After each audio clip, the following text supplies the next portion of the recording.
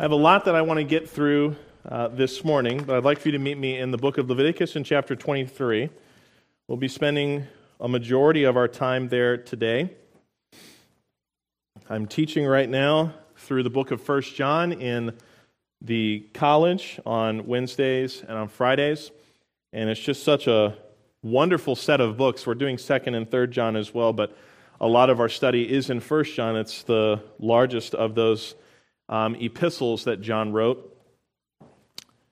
We have to remember this specific Day of Atonement because it is the very reason that we stand here today. The very reason why we got in our cars and came to church. It's the reason why when we pray, we know that God hears us. There's so much to understand by a study of this, but oftentimes, because man is attracted to traditions and rituals, we get caught up in those things instead of what these things are supposed to represent. There are many people, even today, who think you are extra special Christian if you keep and do these types of feasts. And people are paying attention today, Yom Kippur. In about, 6 minutes, they'll blow those final trumpets. It's an interesting time this year because this is a year of Jubilee, so instead of the trumpets being blown at the end of Rosh Hashanah, which would have been 11 a.m. for us last Sunday, they wait an entire week until the end of Yom Kippur today, 11 a.m. our time, 6 p.m. their time, to blow those trumpets. Jubilee meaning the sounding of horns. This is supposed to be prophetic in the picture of Christ's return. And as Israel has been afflicted through the tribulation period, he will come back and he will rule and reign for that 1,000 years. There are many people who look to what the Jewish people do today and say, there is found wisdom, there is found the heart of God, there we as Gentiles can understand God in a more perfect way. But we miss it if that's how we think we come into a better form of fellowship with God. We have Jesus Christ. And this is what the nation of Israel, although they are gathered together and they are politically powerful, this is what they miss. They are back in the land, but they are back in the land in unbelief. They do not accept Jesus Christ as their Messiah. And when the third temple is constructed, and when those sacrifices resume, Israel will find itself in the worst period of time for this entire world. A part of that being because they have rejected the only begotten Son of God. So do not be fooled into thinking you have something better to attain by mere traditions and ritualistic practices. If you have put your trust in the shed blood, the death, the burial, and resurrection of the only begotten Son of God, whose name is Jesus, then you have perfect relation with God. You are now His child. God is your heavenly Father. Jesus is your mediator, and the Holy Spirit leads you and guides you into all truth. You have everything that you need upon the moment of belief in Jesus. This is not taught today. People try to teach weird, mystical things. Well, you need some mystical Holy Spirit to have a better relationship with God. You know, the Holy Spirit, who is a person, He has a personal pronoun, He does not speak of Himself. He points to Jesus Christ. In fact, I believe the blasphemy of the Holy Spirit, which was committed at the time by those Pharisees, could also be made a case for it is unbelief, because the Holy Spirit points people to Jesus, and He testifies of Jesus. And when a person, after hearing and received the light of the gospel, they've heard it, but they do not believe it, and they die in that state of unbelief, it is their unbelief which will condemn them. I have a great study for you planned today, but I have to say at the beginning, the focus is not on the traditions and rudiments and practices.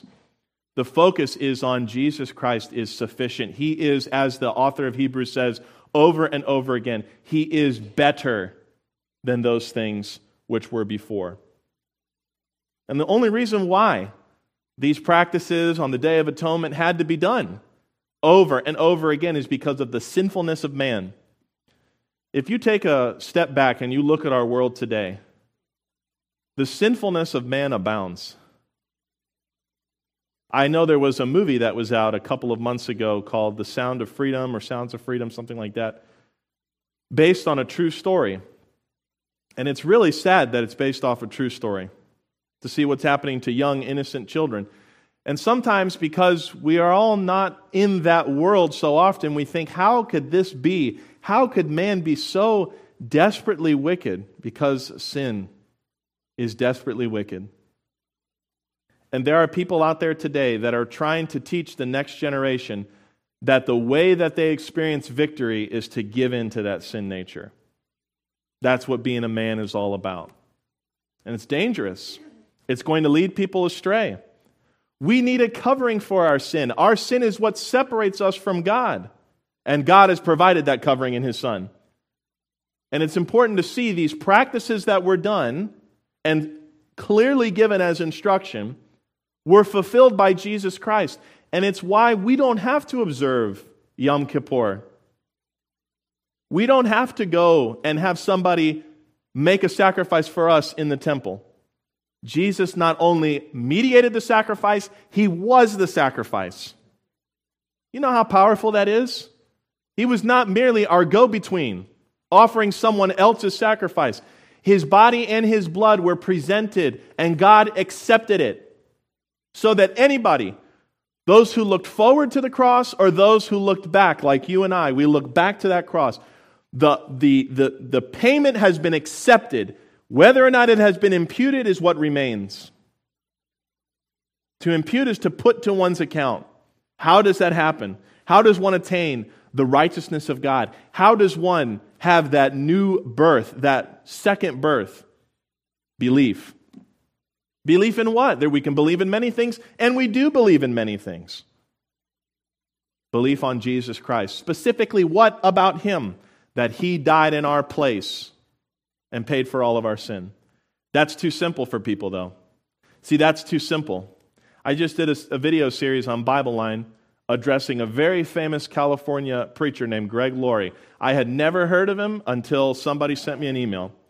And Trent and I are in there this is about a month ago now, and I'm just going through the video. He had clipped it for me, and I'm looking through it. And I just decided, let's look at the statement of faith, because if you want to know what these people believe, I firmly attest that you read their writings. They're very deceptive in their videos. They say things in a way that doesn't seem as direct, but then you read what they say, and they're like, very clearly works are important for salvation. And we made a whole second part just on a study of the statement of faith.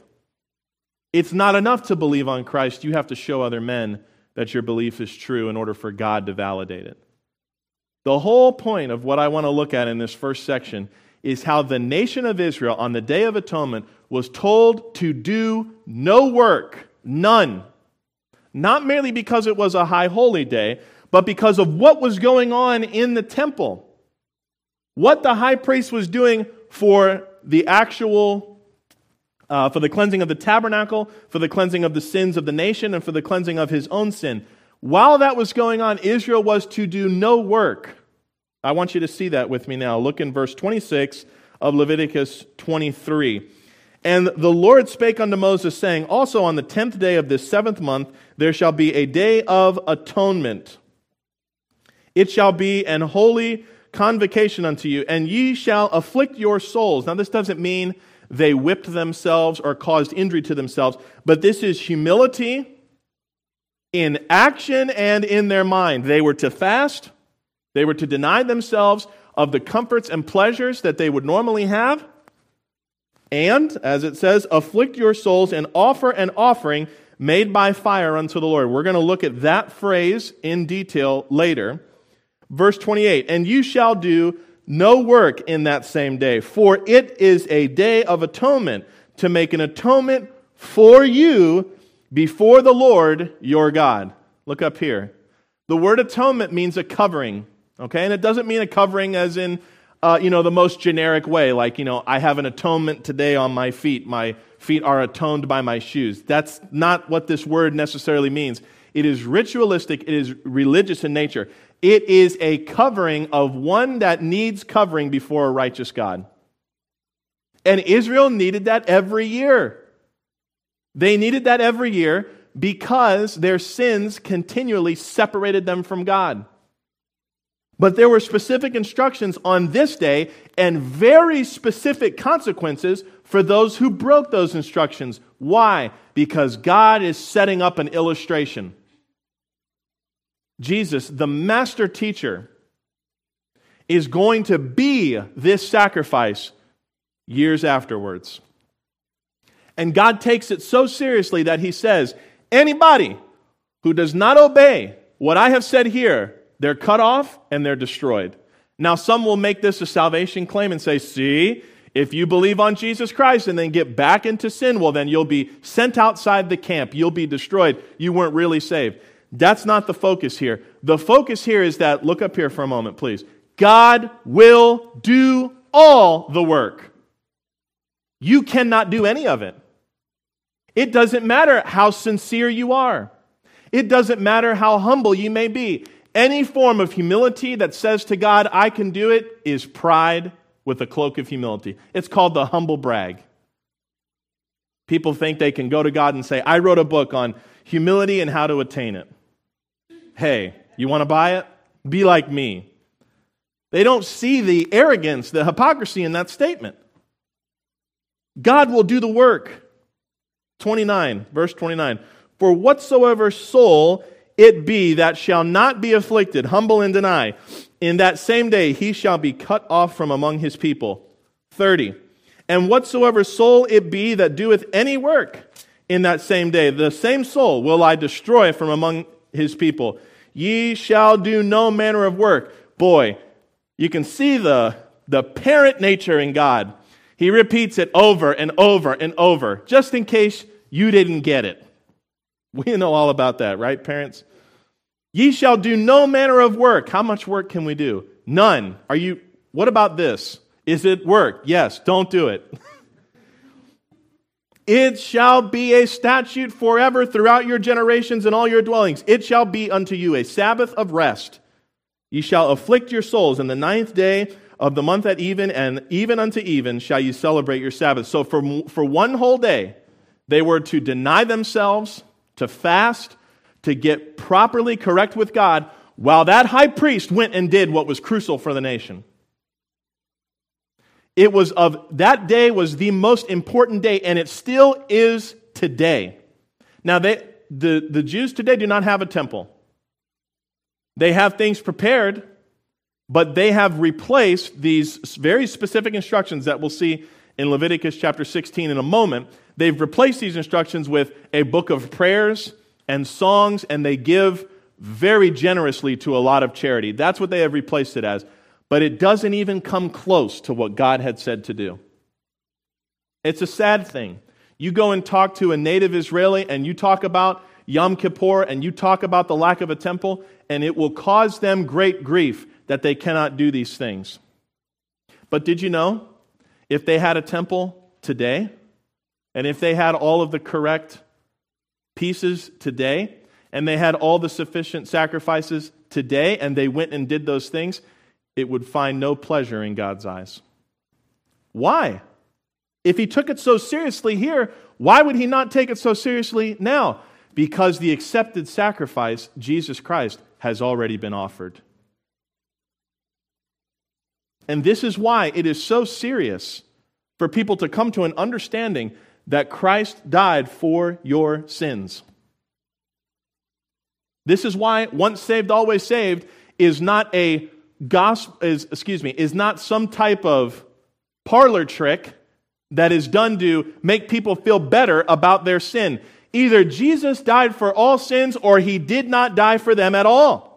He would have been no better, perish the thought, I don't even like saying this, it would have been no better for him to just go in the next year. And in the Catholic doctrine, the doctrine of the Eucharist, they teach that Christ dies on the cross every time they come to Mass.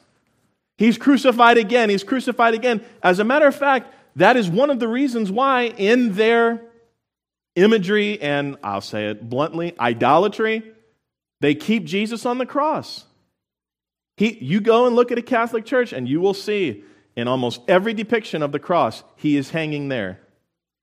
They believe in the Eucharist, taking in and crucifying him again and again and again. He died once for all, that all believe may live forever. You know what that means? He paid for all sin. Hello. Are we here? Folks, we have a great advocate with the Father, Jesus Christ the righteous. But not only that, he is our sufficient atonement. And that's why he advocates for us. There is no one who can bring claim against you that your sin is not paid. Not even the great adversary, Satan. You realize the victory you have today? Yeah, your car needs work. Yeah, our bank accounts are scary low. Yes, our health is not in the best place. Yes, our country is just a mess. But we have Jesus Christ. What do those things matter when we have him? And we look forward to the day that he comes back. Because we know he's coming to get those that he has fully redeemed. Amen? I'm not waiting for the day when my sin is finally paid. It's already paid. I grieve for Christians that think they can gain more than what they already have in Jesus. I counsel and I meet with people and constantly I'm asking them, what seems to be the problem? What seems to be the struggle? And more often than not, they are not satisfied with what God has already clearly said. And that's a hard thing because I cannot make them satisfied. There's no eloquent way that I can preach. There's nothing fancy that I can say. It is up to these people to believe what God says and rest in that. And once they do that, then they will experience the peace that passes understanding. Then they will experience joy. We can choose it. We don't have to go find it. You don't wake up in the morning, where am I going to find my joy? Oh boy, I hope I find it today. You can choose it because you've got Jesus Christ, amen?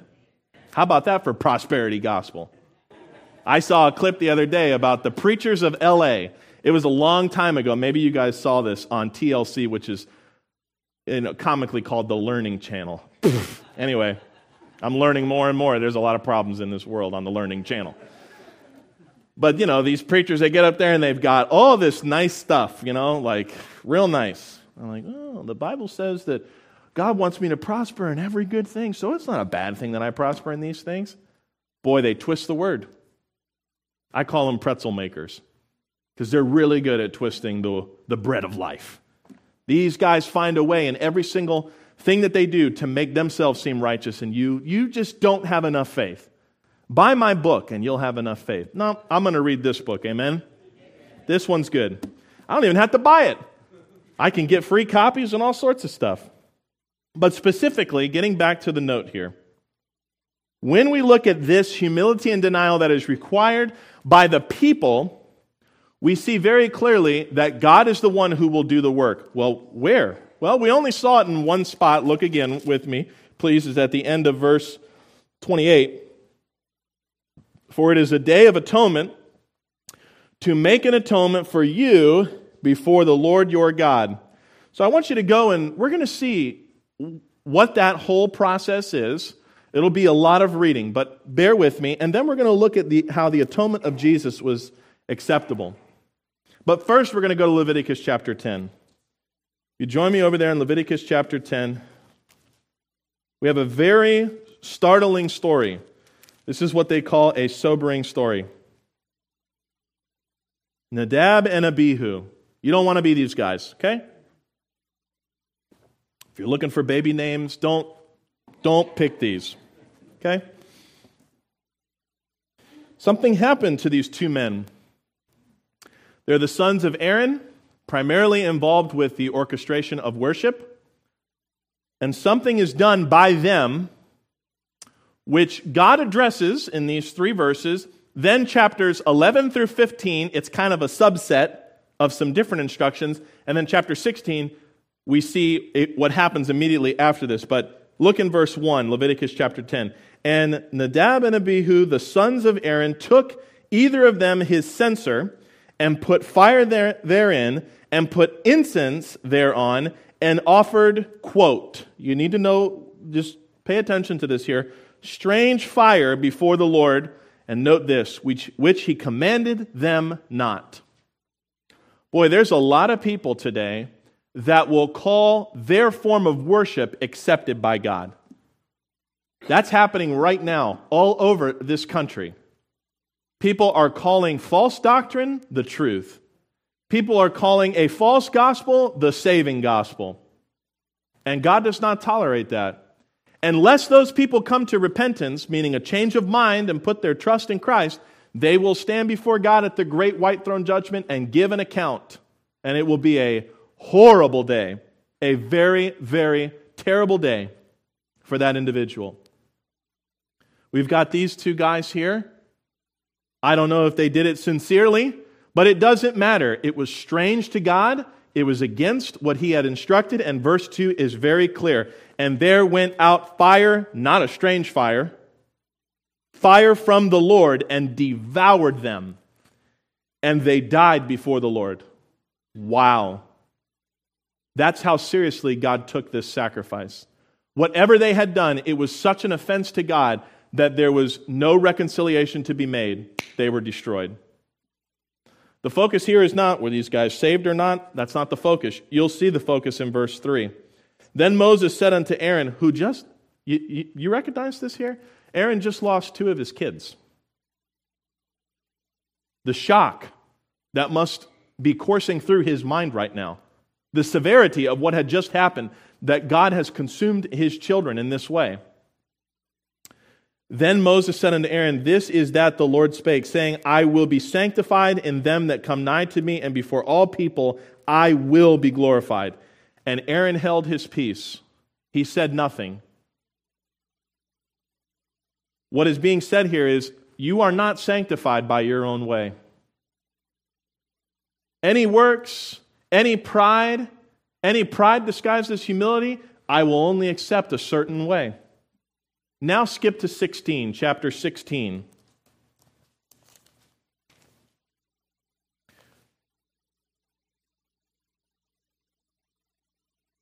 Verse 1.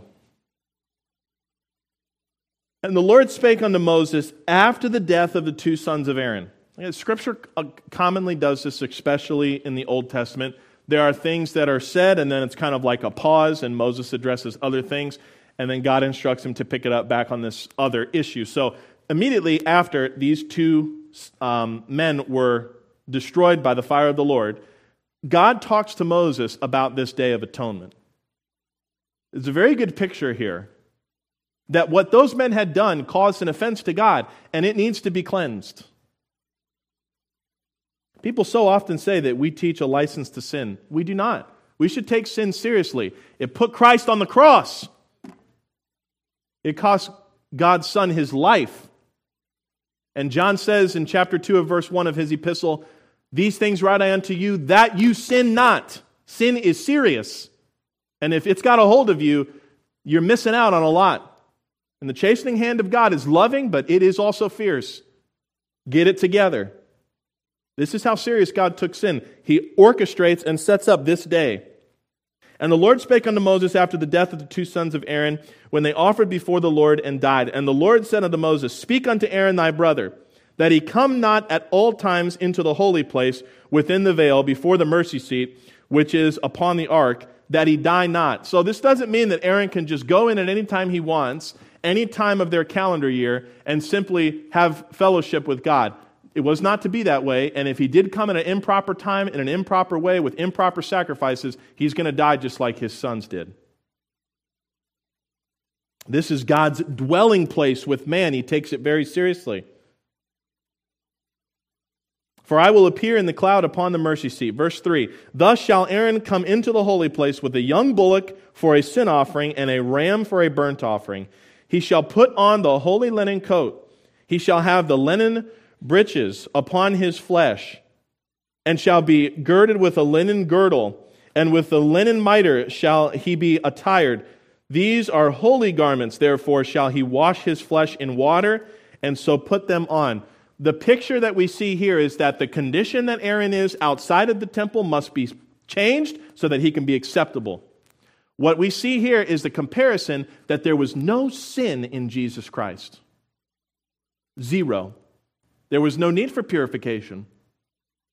There was no need for him to pay for his own sins. But the picture is, man, you are not in the acceptable condition. You need to get right. And if you come in incorrectly, you're done. That's how seriously God took this. Remember how serious it was for Moses to strike the rock.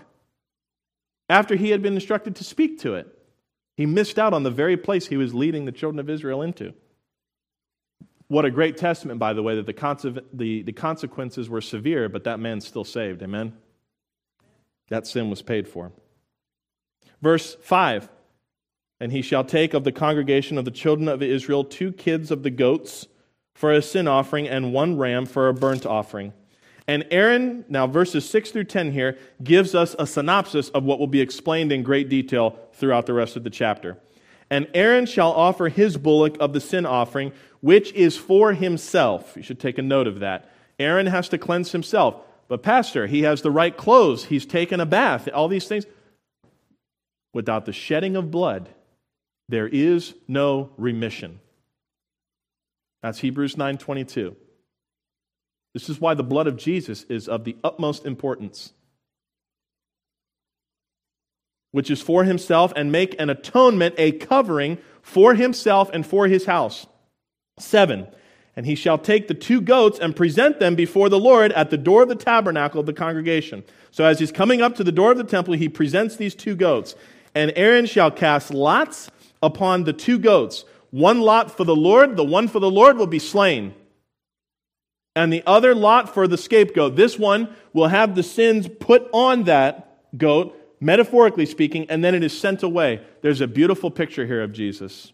A wonderful picture here of Jesus. Not only the goat that is offered to the Lord is accepted, the blood is accepted as a covering temporarily for Israel, but the rest of the sins as well, the same ones that were just covered by the blood, are sent away, and I will remember them no more. Those of you who carry guilt for the things that you've done in which Jesus has cleansed you, you've got a scapegoat. You've got somebody who has died in your place. You can have a clean conscience serving God even though you're a sinner. How so? Your sin is removed as far as the east is from the west. God is a God of order. He is a God of structure. He uses illustrations because you and I, we need it simple. Amen?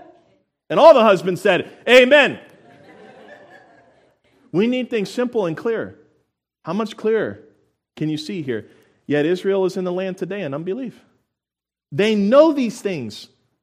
They have memorized these passages, but they miss Jesus. Isn't it good to know that there's coming a day when God will restore his people? At great cost through that 7 years, at great cost, but God is faithful, he is true. And Aaron shall cast lots. We already read that verse. Look at 9. And Aaron shall bring the goat upon which the Lord's lot fell and offer him for a sin offering. But the goat on which the lot fell to be the scapegoat shall be presented alive before the Lord to make an atonement with him, so that this goat stays alive. He makes a covering, and let him go for a scapegoat into the wilderness. Oh, that's such a beautiful picture. 11. Now we get into detail. So about Aaron's offering for himself. And Aaron shall bring the bullock of the sin offering, which is for himself, and shall make an atonement for himself and for his house. Shall kill the bullock of the sin offering, which is for himself. If you're a good Bible student, you'll notice this is repeated 3 times. For himself, for himself, for himself. There is no man who can come into the presence of God without an offering being made for his sins. Not a one. This is why it says in Ephesians chapter 2 and verse 9, not of works, lest any man should boast. If Aaron had the crazy idea that he could walk into the Holy of Holies, breach that veil without a sacrifice for his sins, then his life would be over. Just as his sons experienced a quick and sudden death.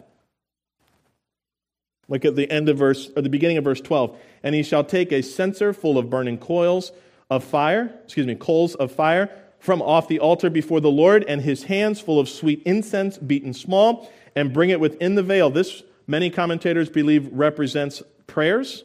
There are many images, especially in Revelation, the prayers of the saints ascending up as a sweet-smelling savor to the Lord. And he shall put the incense upon the fire before the Lord, that the cloud of the incense may cover the mercy seat that is upon the testimony, that he die not. So you can't even see the mercy seat and this placing of blood. This is how holy this process was. God protected this. Because Moses, he messed up his illustration. This is not going to be messed up. You go and search throughout history of temple sacrifices, and in many cases, in almost every case, the high priest would go in with a rope around his ankle. Why? If the guy didn't come out, you can't go in there and say, excuse me. No, they got to pull him out. He's dead. Something wasn't right with that sacrifice. Verse 14, and he shall take of the blood of the bullock and sprinkle it with his finger upon the mercy seat eastward. And before the mercy seat shall he sprinkle of the blood with his finger 7 times. Then he shall kill the goat of the sin offering that is for the people, and bring his blood within the veil, and do with that blood as he did with the blood of the bullock, and sprinkle it upon the mercy seat and before the mercy seat. And he shall make an atonement for the holy place because of the uncleanness of the children of Israel, and because of their transgressions in all their sins. And so shall he do for the tabernacle of the congregation that remaineth among them in the midst of their uncleanness. If there's any reason as to why this is done, it is told right here. Aaron has sin which needs to be cleansed. The people have sin which needs to be cleansed. And it's not cleansed by merely God, pay attention to this please. It is not cleansed by merely God turning a blind eye. That is what so many people teach today. Oh, the love of God, he just ignored our payment. No! He accepted the blood of his Son.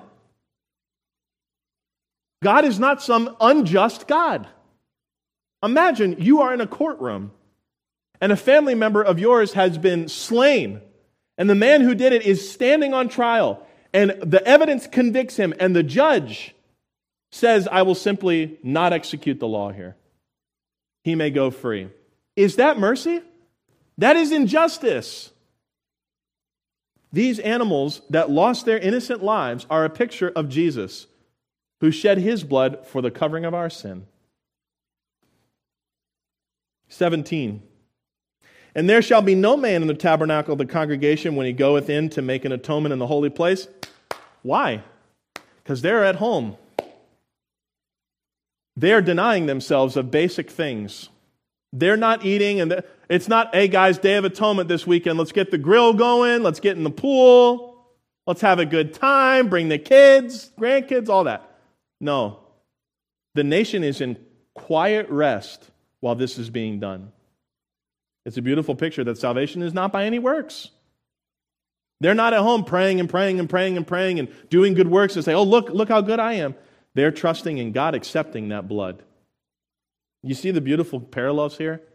And isn't it good that we're just not making this stuff up? I'm going to show you in Hebrews some great stuff here. This really good stuff.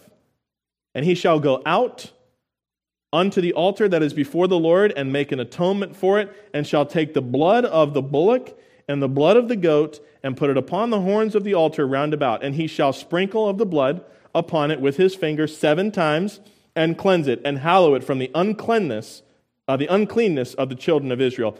And when he hath made an end of reconciling the holy place, notice that word reconciling. That means, reconcile means to remove something that is in the way. What was in the way between God and his people? Sin. What has been accepted to remove that? Blood. And when he hath made an end of reconciling the holy place and the tabernacle of the congregation and the altar, he shall bring the live goat. So 2 sacrifices has happened. The one for Aaron, or the high priest, the one for the people and the temple and the whole nation, and then this one here. He shall bring the live goat. It's the end of 20. 21. And Aaron shall lay both his hands upon the head of the live goat and confess over him all the iniquities of the children of Israel. Hang on, those were already paid, right? There's a second element to this. And confess over him all the iniquities of the children of Israel and all their transgressions in all their sins, putting them upon the head of the goat, and shall send him away by the hand of a fit man into the wilderness. And the goat shall bear upon him all their iniquities unto a land not inhabited, and he shall let go the goat into the wilderness. And the goat is not mentioned of again. This cleans. Now, as New Testament believers, as we see these pictures of Christ being fulfilled, this is how Jesus is our advocate. There is not sin that is brought up again day after day after day as you sin. And anything that is brought up, it's answered by the blood of Christ. Does that not bring comfort to you? Are you not thankful to God in the completeness of our deliverance? And it should make us sensitive to sin again, knowing the cost. And Aaron shall come into the tabernacle of the congregation, and shall put off the linen garments which he put on when he went into the holy place, and shall leave them there. And he shall wash his flesh with water in the holy place, and put on his garments, and come forth and offer his burnt offering, and the burnt offering of the people, and make an atonement for himself and for the people.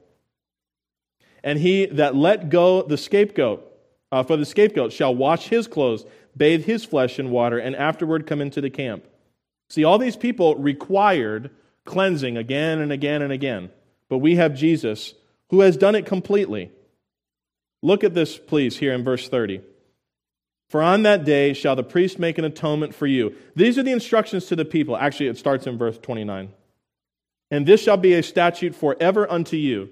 People of Israel, pay attention, God says, that in the 7th month, on the 10th day of the month, we just saw this in 23, Leviticus 23, ye shall afflict your souls, and do no work at all, whether it be of your own country or a stranger that sojourneth among you. For on that day shall the priest make an atonement for you to cleanse you, that ye may be clean from all your sins before the Lord. It shall be a Sabbath of rest unto you, and ye shall afflict your souls by a statute. You do this continuously, he says, forever. And the priest, whom he shall anoint, and whom he shall consecrate to minister in the priest's office in his father's stead, shall make an atonement, and shall put on linen clothes, even the holy garments. He goes, meaning even after these things are done by Aaron and he dies, the next lineage goes forward. This is how you get the lineage of the priests. They're the only ones who are able to do this. And 33, he shall make an atonement for the holy sanctuary, and shall make an atonement for the tabernacle of the congregation, for the altar, and shall make an atonement for the priests, and for all the people of the congregation. Now, catch this here. If you're going to catch any fly ball today, it's this one. And this shall be an everlasting statute unto you, to make an atonement for the children of Israel for all their sins. Look and pay attention to this. Once a year. The detail, the order and structure were sufficient for 1 year. Only 1 year. What does this teach us? This is not permanent. This here is not what is going to bring about a full cleansing of sin in each individual. Take your Bibles now and go to Hebrews chapter 9. We're doing good on time. Hebrews chapter 9. That might be the scariest thing you hear a preacher say.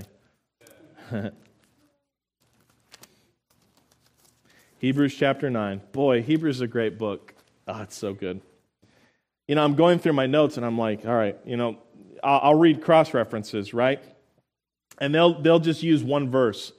And I'll go, man, but the first 50 before that are really good.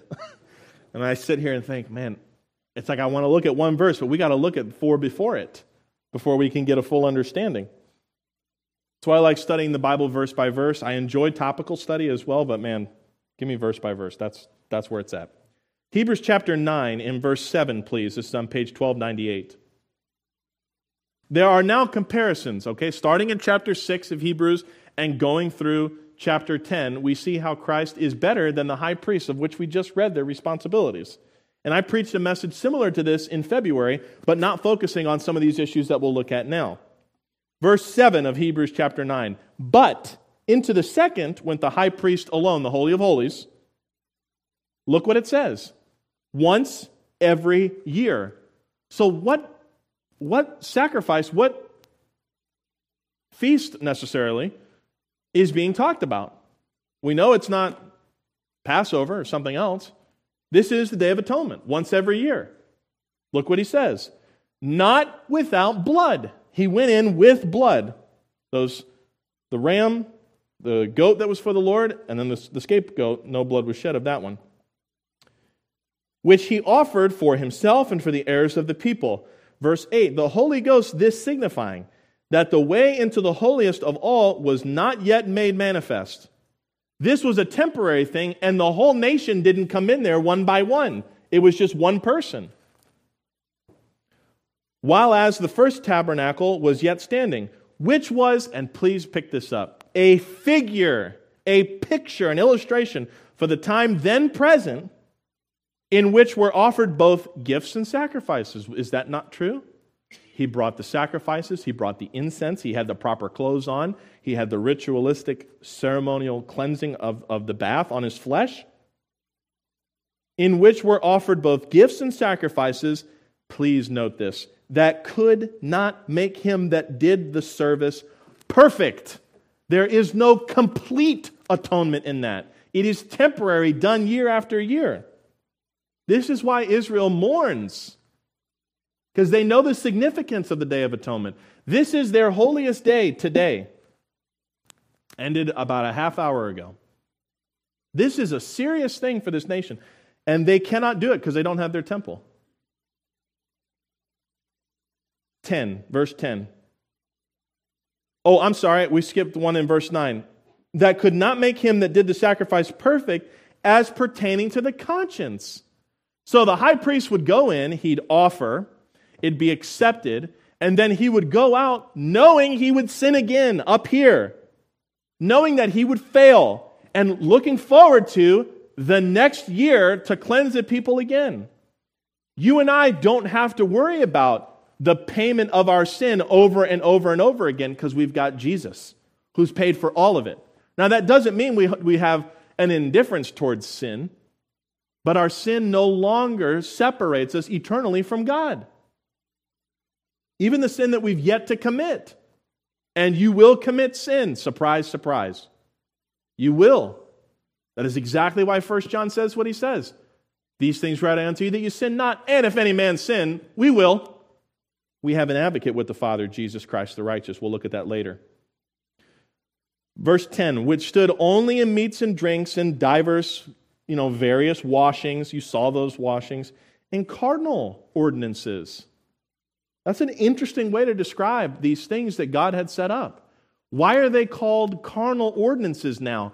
Because Jesus has been accepted. There's no power in those things anymore.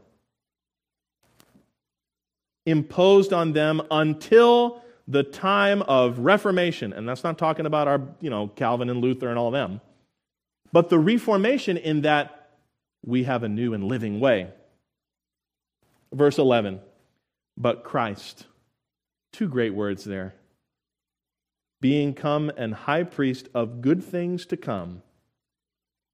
Mark these words. By a greater and more perfect tabernacle. What's the tabernacle? Did he have a secret building that he built? He was a carpenter, right? So he built this awesome building and we got to find it. No. A more perfect tabernacle, not made with hands. That is to say, not of this building. What does it mean by not of this building? Not in the way that you and I build things. There are beautiful structures that people build as religious icons. The Dome of the Rock, very ornate, very detailed. He's not talking about that kind of building. Not some glorious temple like Solomon's temple. The men wept when they saw the condition in which it was. Not like that. Look at 12. Neither by the blood of goats and calves, but by his own blood. This is exciting. He entered into the holy place, having obtained eternal redemption for us. He went in with his body on the cross. His shed blood was accepted by God to obtain reconciliation eternally for the sins of man. For if the blood of bulls and of goats and the ashes of an heifer, sprinkling the unclean, sanctifying to the purifying of the flesh, so all the things that they did in that time, especially on the Day of Atonement, if that was sufficient to temporarily cover them, 14, how much more shall the blood of Christ, who through the eternal Spirit offered himself without spot to God.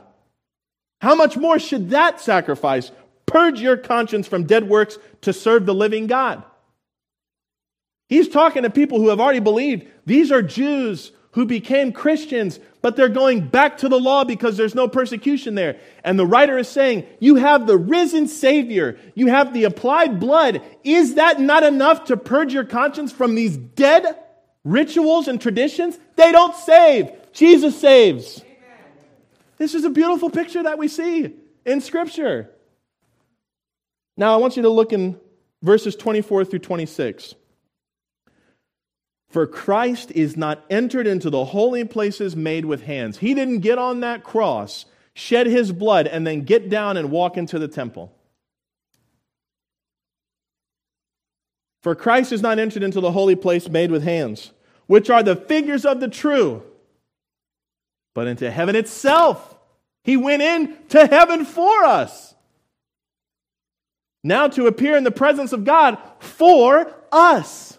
There is one mediator between God and man, and his name is Jesus Christ. This is why any religion that teaches unification with God outside of the name Jesus Christ is a heresy. It is an offense to God to teach any other way of reconciliation. I know I'm speaking loud and we're getting involved here, but I want you to see the simplicity of the Scripture. You don't have to have a degree to understand these things. This is basic reading of the text. There are two words there that are so important. It's the last two words of that verse. For us. Us has to be qualified. Who are us? In the text, it's those who have already believed on Jesus Christ. The temptation for these poor believers as they suffer persecution is to go back to the rituals, back to the traditions where it's safe. But those things are an offense to God. Because when you do those things thinking it makes you right with God, you disgrace His Son. And you say He's not enough. There's no man that you need to confess your sins to here. There's no church membership that you have to go before you become accepted by God. That story about the publican who smote his breast and said, Lord, be merciful to me, a sinner. Jesus says, that man goes to his house justified because he's trusting in me. And here's the priest with all the accoutrement, all the clothes. Yeah. Oh, merciful. Thank you, Lord. I'm not like these sinners. Oh, don't worry, brother. You're worse. People go about and they think that they can establish their own righteousness. That's one of the greatest things about Romans chapter 10. They go about seeking their own righteousness. Don't be that person. Especially if you've already experienced salvation. You've already trusted in Jesus Christ. Do not bring an offense to God by thinking your dead works make you any better as far as your justification. When you believe, you received, and it's done. And it was done years ago on that cross. You think about that song we just sang about surveying the wondrous cross. What makes it wonderful? Not the wood, not the structure, the one who hung on it and rose again 3 days later, amen? There's no Jesus on that cross. He's ascended into heaven. And guess what? He's coming back. Get ready. Now, the trumpet already blew at 11. Okay? So we know we've got another year left. I'm just kidding. Just kidding. It could happen at any moment. It could happen at any moment, right? Continue in verse 25. Nor yet that he should offer himself often. He doesn't go continually every year and die on that cross. As the high priest entered into the holy place every year with the blood of others. So again, we're still talking about the Day of Atonement. He's comparing the Day of Atonement to the sufficiency of Christ.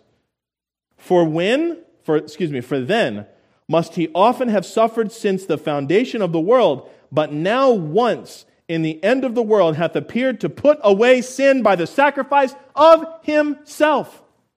He's not a man who attained godhood, as the Mormons would have you believe. He's not a good person, a prophet, accepted by God as a way how we can be unified to Him, as the Muslim teaches.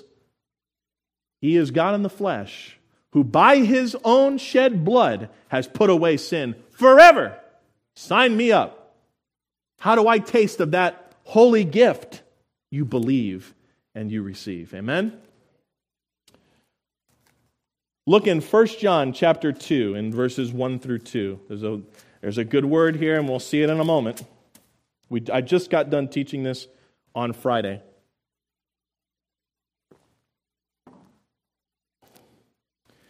We have a statement here. There are two themes that he's addressing. It starts in verse 5, goes through to verse 2 of chapter 2. He says this in verse 1, "My little children, these things write I unto you, that you sin not." That is the greatest 1-2 left hook to everybody who tells you once saved, always saved is a license to sin. No, it's not. The most beloved apostle of Jesus Christ is telling you, do not sin. But you know what? People will look at that and they'll, like I said, pretzel-making theologians, they'll twist it into something else. That's not my focus here. My focus is in the second part. "And if any man sin, we have," parakletos is the Greek word. Nailed it, Bob. Give me credit for that. It means the one who comes beside. Do you know this is the same word? Pay attention for a moment, please. Well, pay attention the whole time. Do you know that word is the same word that is used in John to describe the Holy Spirit? The exact same word. The one who comes alongside. Once you are instructed not to sin as a believer, not to be saved, but because of the severity of sin and how it distorts the fellowship. But when you do sin, you have somebody who comes alongside you. What's his name? We have an advocate with the Father. Note that it's not God. Although it is God, the title is your Father. Note that the beginning of this says, "Little children, you sin not, we have an advocate with the Father, Jesus Christ the righteous. And He, Jesus, is the atonement." That's what that word propitiation means. We make it to say substitutionary, satisfactory sacrifice. But the only reason why we can say that is because the word means to atone, to make an appeasing for. He is the propitiation. Red alert here. For our sins, those who have already believed, and not for ours only, but also for the sins of the whole world. There are people who will die and go to hell with all their sins paid. How so? They have not believed on Jesus. This is a terrible truth for those who die without Christ. You have a payment readily available. It's accepted. But you won't believe. This is why Jesus issues a worse judgment on Chorazin and Bethsaida and Capernaum. Worse than Sodom and Gomorrah in the day of judgment will it be for those people. Why? They had Jesus there. They saw, they heard. And what? They did not believe. He is the propitiation for our sins, and not for ours only, but also for the sins of the whole world. There's a God of love. He died for those who despise Him, who reject Him, who twist His blessings and gifts, who worship the creation more than the Creator. And He still has a payment waiting for them. Boy, if that doesn't teach you and I how to love, I don't know what else to tell you, brother. I don't know how to fix that, sister. You got to fix it. This is love. Yes, there are people that hate God and they hate you, and we know in the tribulation period, people are going to die for their faith in Christ. So be it. So be it. And sometimes we get a little diluted, We think, oh man, I can't believe, that person. I can't believe God would save someone so horrible like that. Careful. Your sin is pretty bad too. It all separates us from God. Go back to Hebrews chapter 10. Hebrews chapter 10 and verse 19. It's on page 1300. Hebrews chapter 10 and verse 19.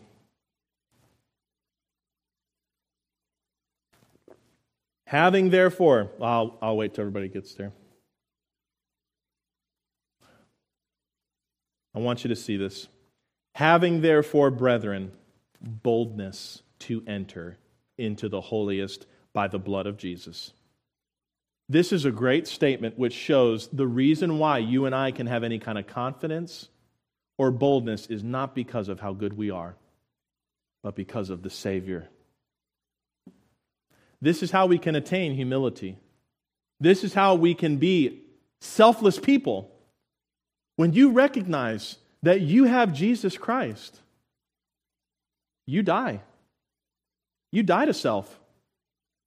And any life that you live now, it's for Him. That's the only reason why we have what we have. This is important.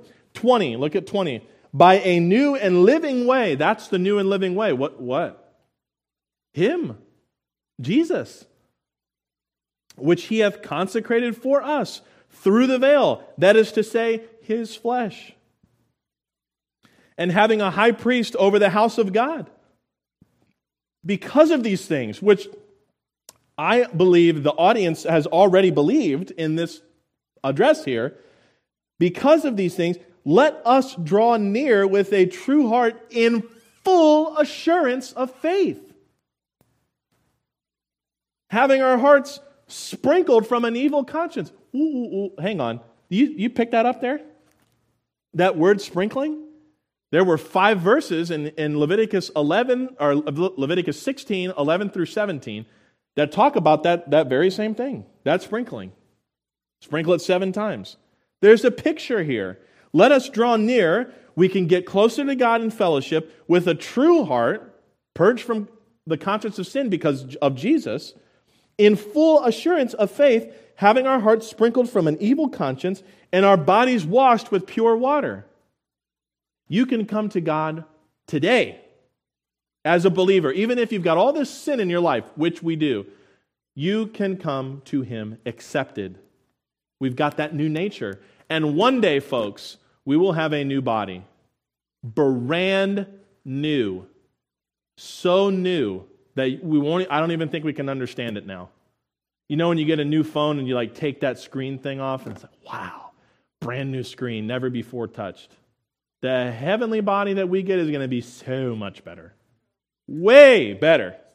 Why do we have a promise of that? Because He rose again. He rose again. And God has accepted His payment. Join with me here a little bit further. 23. Let us hold fast the profession of our faith without wavering, for He is faithful that promised. And let us consider one another to provoke unto love and good works. Some people like to just cut out the unto love and to good works. We just like to provoke one another. But that's not what it says. Do you realize how important this fellowship is today? Do you get that? The world is terrible and it's wicked and it beats us down. We come in here together fully redeemed. And instead of looking to ourselves and our problems, we know we have Jesus so we can look to our brother and sister and come alongside. This is how we can love one another unconditionally. Well, she said X, Y, and Z, so Or he did this, so you got a problem there. That's a you problem. And God even tells us how we handle these things. But the structure is, because Jesus has entered in, because we have been purged from these things that we've done, you can come together and we can have sweet fellowship that there's nothing in this world which provide. Nothing. Let us consider one another to provoke unto love. Oh, here's the big one. And to good works. We're supposed to look at one another and say, hey, let's get busy working for the Lord. Not just here. 25. Not forsaking the assembling of ourselves together, as the manner of some is. See, some people are starting to peel off. They think this is not important. It is very important.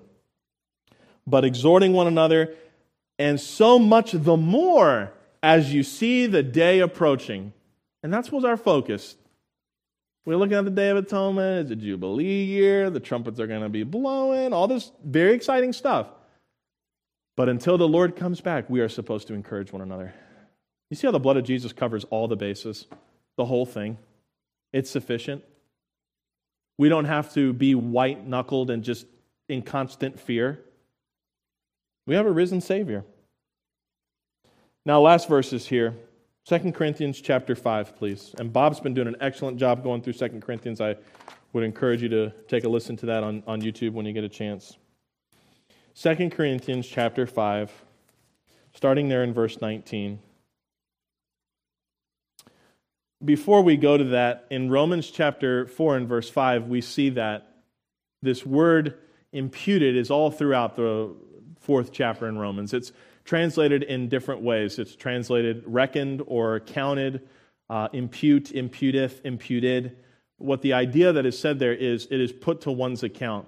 And we see from Romans 4:5 that the person that worketh not, but believeth on him that justifieth the ungodly, his faith is counted. That's the Greek word that is also translated imputed. That faith in Jesus is counted for righteousness. So we know by believing this, what will be discussed here in verse 19 of 2 Corinthians 5, is how we experience the ministry of reconciliation. The Day of Atonement was a temporary reconciling between God's people and himself. It removed that sin temporarily. But we see here the permanence of what Jesus has done. Look in verse 19 of 2 Corinthians 5. To wit, that God was in Christ, reconciling the world unto himself, not imputing. He is not putting their trespasses unto them, and hath committed unto us, those who believe, the word of reconciliation.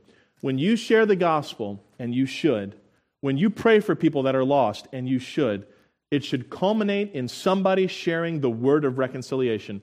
What is the word of reconciliation? Verse 21.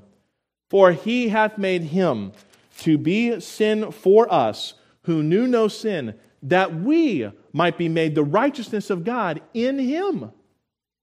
This is the whole thing. You want a life verse? You want purpose? You want value?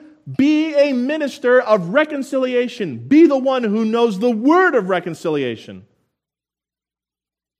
Share the gospel with people. We're not looking for a feast day. We're not looking for the temple to come back so that there can be better acceptance between God and man. We've got Jesus. He's risen again. That's why we look forward to his return. Don't be tricked and deceived and blinded by these things that are so much less than Christ. Be satisfied with him and him alone. You know, the Bible says once the rapture happens, so shall we ever be with the Lord. It's like that little kid following around dad all the time, you know? Isn't that a good thing? Doesn't that bring you hope today in a world that has nothing exciting? I've often thought when, the news comes on and they have like the music, it's never happy music for breaking news. It's always like dun dun dun dun dun dun dun dun dun dun. And you're like, whoa, what? Today, 4,000 things happen that are terrible, and we're going to sell you gold for your IRA. That's how you can fix it,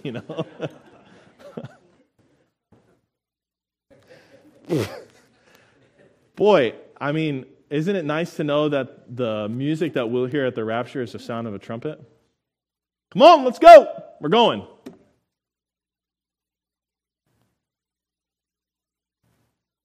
Don't allow your joy to be robbed.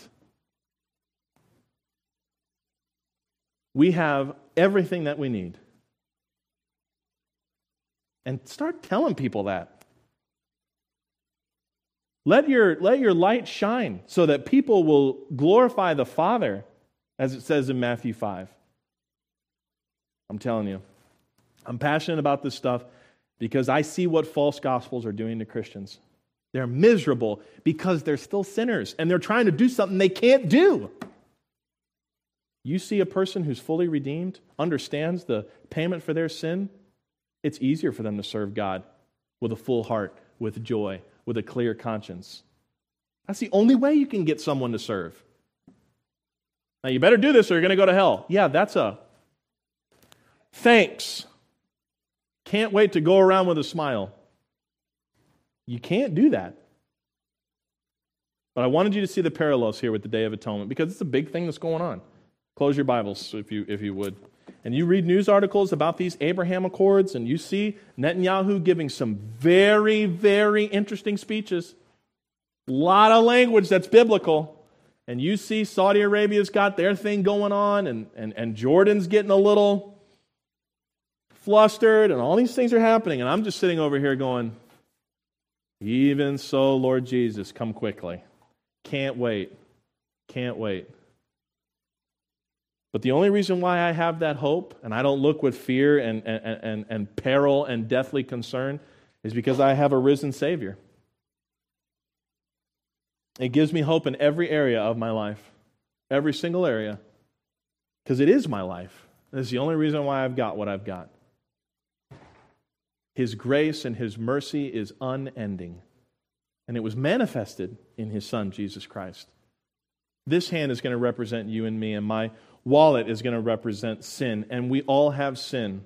God loves us very much, but this sin is an offense to Him, and it causes separation. Heaven is a perfect place where none of this is. Isn't it good to know there's a place where this doesn't exist?